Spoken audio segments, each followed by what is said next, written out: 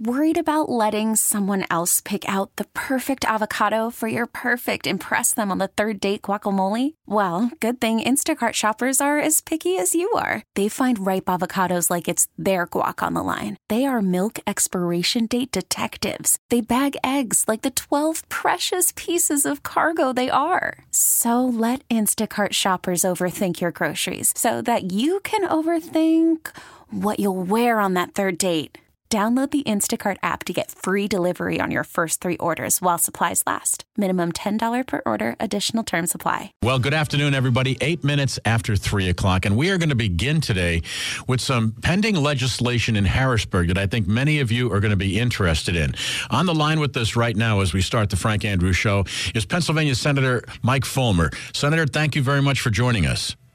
Thank you for having me on. Well, the first thing I have to do before we get to the legislation is I have to say thank you, because I have a little girl with hypoxic ischemic encephalopathy, and she takes approved medical marijuana CBD oil every day. Thanks for being behind that, Senator. Well, I was honored to do that, and it was a great team effort by a lot of grassroots folks, and I'm honored. Thank you. Well, you know, I mean, I know your background, and I know a lot of your legislation is very, very big on helping families. So, and I want our audience to know that. And again, I want to say thank you for that, for what you do for foster families and everything else. But now let's get into this legislation you proposed. It's called informed consent. What is it? Well, informed consent, basically, there would be a criteria before a person or a parent has their children vaccinated, and to let them know what's inside those vaccinations, what the ingredients, and what would be the possible side effects and things of that nature. We're not banning vaccinations. We're not saying that. Well, I'm just saying that we have a right to know, and because there's nothing more intrusive than someone sticking a needle into you. And when you study the history of vaccinations, I mean, back in 1953, the CDC recommended 4 vaccines, 16 doses of 4 vaccines from ages between 2 months and age 6. By 1983, it was 7 vaccines of 23 doses each between 2 months and age 6. By 2013, we were up to 14 vaccines of 49 doses each from day of birth to age 6, and then 69 doses of 16 vaccines between day of birth and age 18. So now, Senator, you know, we have on this program every once in a while got into a big debate about the flu vaccine. So this this would not say you have to have it. This would say they have to tell you what the risks are, right? Right, or in my case, I got the flu vaccine and it didn't work. Me too. I just got over the flu. Yeah, I got 3 years ago. I took the flu vaccine, got the worst flu ever, so I don't take it anymore. Well, I'm not doing it anymore. My cancer doctor won because they always say that your immune system's down. I drink raw milk and eat better. Now, Senator, you also are introducing the resolution calling on Congress to repeal the National Childhood Vaccine Injury Act. Can you explain that, sir? Well, here's what happened. Back in 1986, there were so many lawsuits being filed against Big Pharma on vaccination damages. And I'm trying to have this information in front of me here. I thought I had that there. Hold 1 second. Take your time. Anyway, yes. So in 1986, vaccine manufacturers became not liable for harm caused by their products in the U.S. And since that time, U.S. taxpayers have paid over $3.2 billion in awards to victims of vaccine injury through the Vaccine Injury Compensation Program.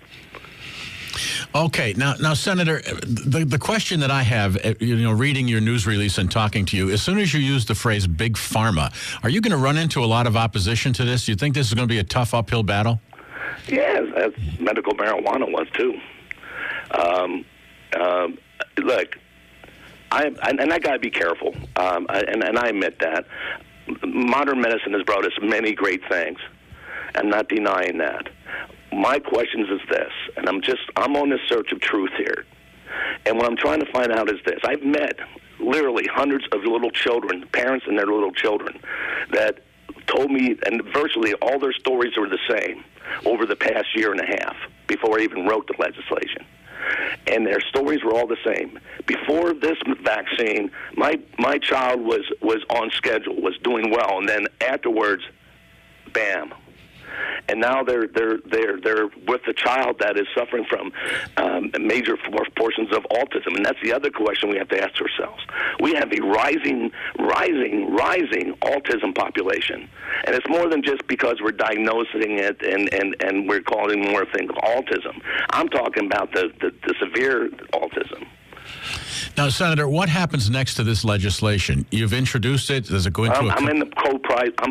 I just released the co-prime sponsorship. So I'm looking for sponsors to help me. I'm going to begin the education journey. And there's a grassroots group that's helping me with that. And then we will begin this education journey.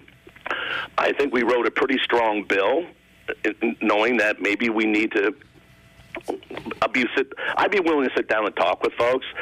My goal here is this, is to make sure that number one, people's liberty of conscience. For instance, there are segments out there that of folks who believe religiously that they should not have vaccines. And I don't want anything happening to them. Number two, I want to make sure that parents know, and they have a right to know, because it's their child, that what's being put in their body, or they could choose their own schedule. In other words, instead of having the MMR, why not allow them to have the measles vaccine, then go to the mump one, then go to the rubella one. Now, Senator, before I let you go, and I appreciate you taking time out of your busy day, do you see any effect on Pennsylvania with the Attorney General, ending this legal pot policy from the Obama administration, basically opening the door, for prosecution? I'm hoping not, but here's what I just did, and my language was very strong. I'm going to tell you the same thing, Frank. I'm going to be quite frank. I'll be frank with you, Frank. Okay. Sorry about that. This is stupid. This is just dumb.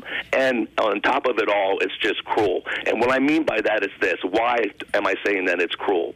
I met in that 2.5-year journey on getting the medical cannabis bill done and acted into law, thousands of patients, and all they were looking for was a safe access to this medicine without fear of prosecution, without fear of breaking the law. And then you have the head law enforcement guy in the country, rattling his swords, which will just cause. I just talked to a couple of the moms, not more than 2 hours ago, and one of them was in tears. Do you think this? I said, I don't think anything's going to happen. I'm hoping not, but it's for even doing it. It's just cruel. I mean, if he wasn't really serious about this, then it's really cruel. But it would be even worse if he is serious about it, because why would you?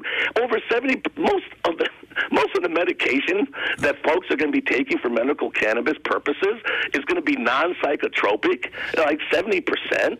So this is just dumb. Well, No, I understand. When I first saw this come across the wires, my first reaction was, there are so many more important things for the Attorney General to be focusing on. Oh, yeah. Why this?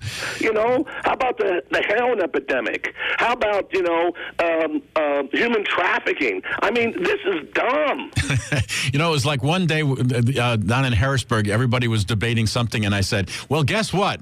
They're now having a big debate about what the official salamander is for the state. It was like, come on, get on with something else. It's the same thing here. Well, Senator, people are texting saying, thank you, you're a true American patriot. Thank you for this information. And so I think your informed consent bill has got a lot of support. Thank you for taking time to talk to us, sir. Well, Frank, thank you for having me on, and keep up the good work and keep people informed. All right. God bless you. Thank you, Senator Mike Folmer from Lebanon-Dauphin County.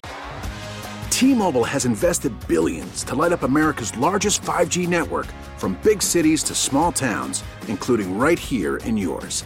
And great coverage is just the beginning. Right now, families and small businesses can save up to 20% versus AT&T and Verizon when they switch. Visit your local T-Mobile store today.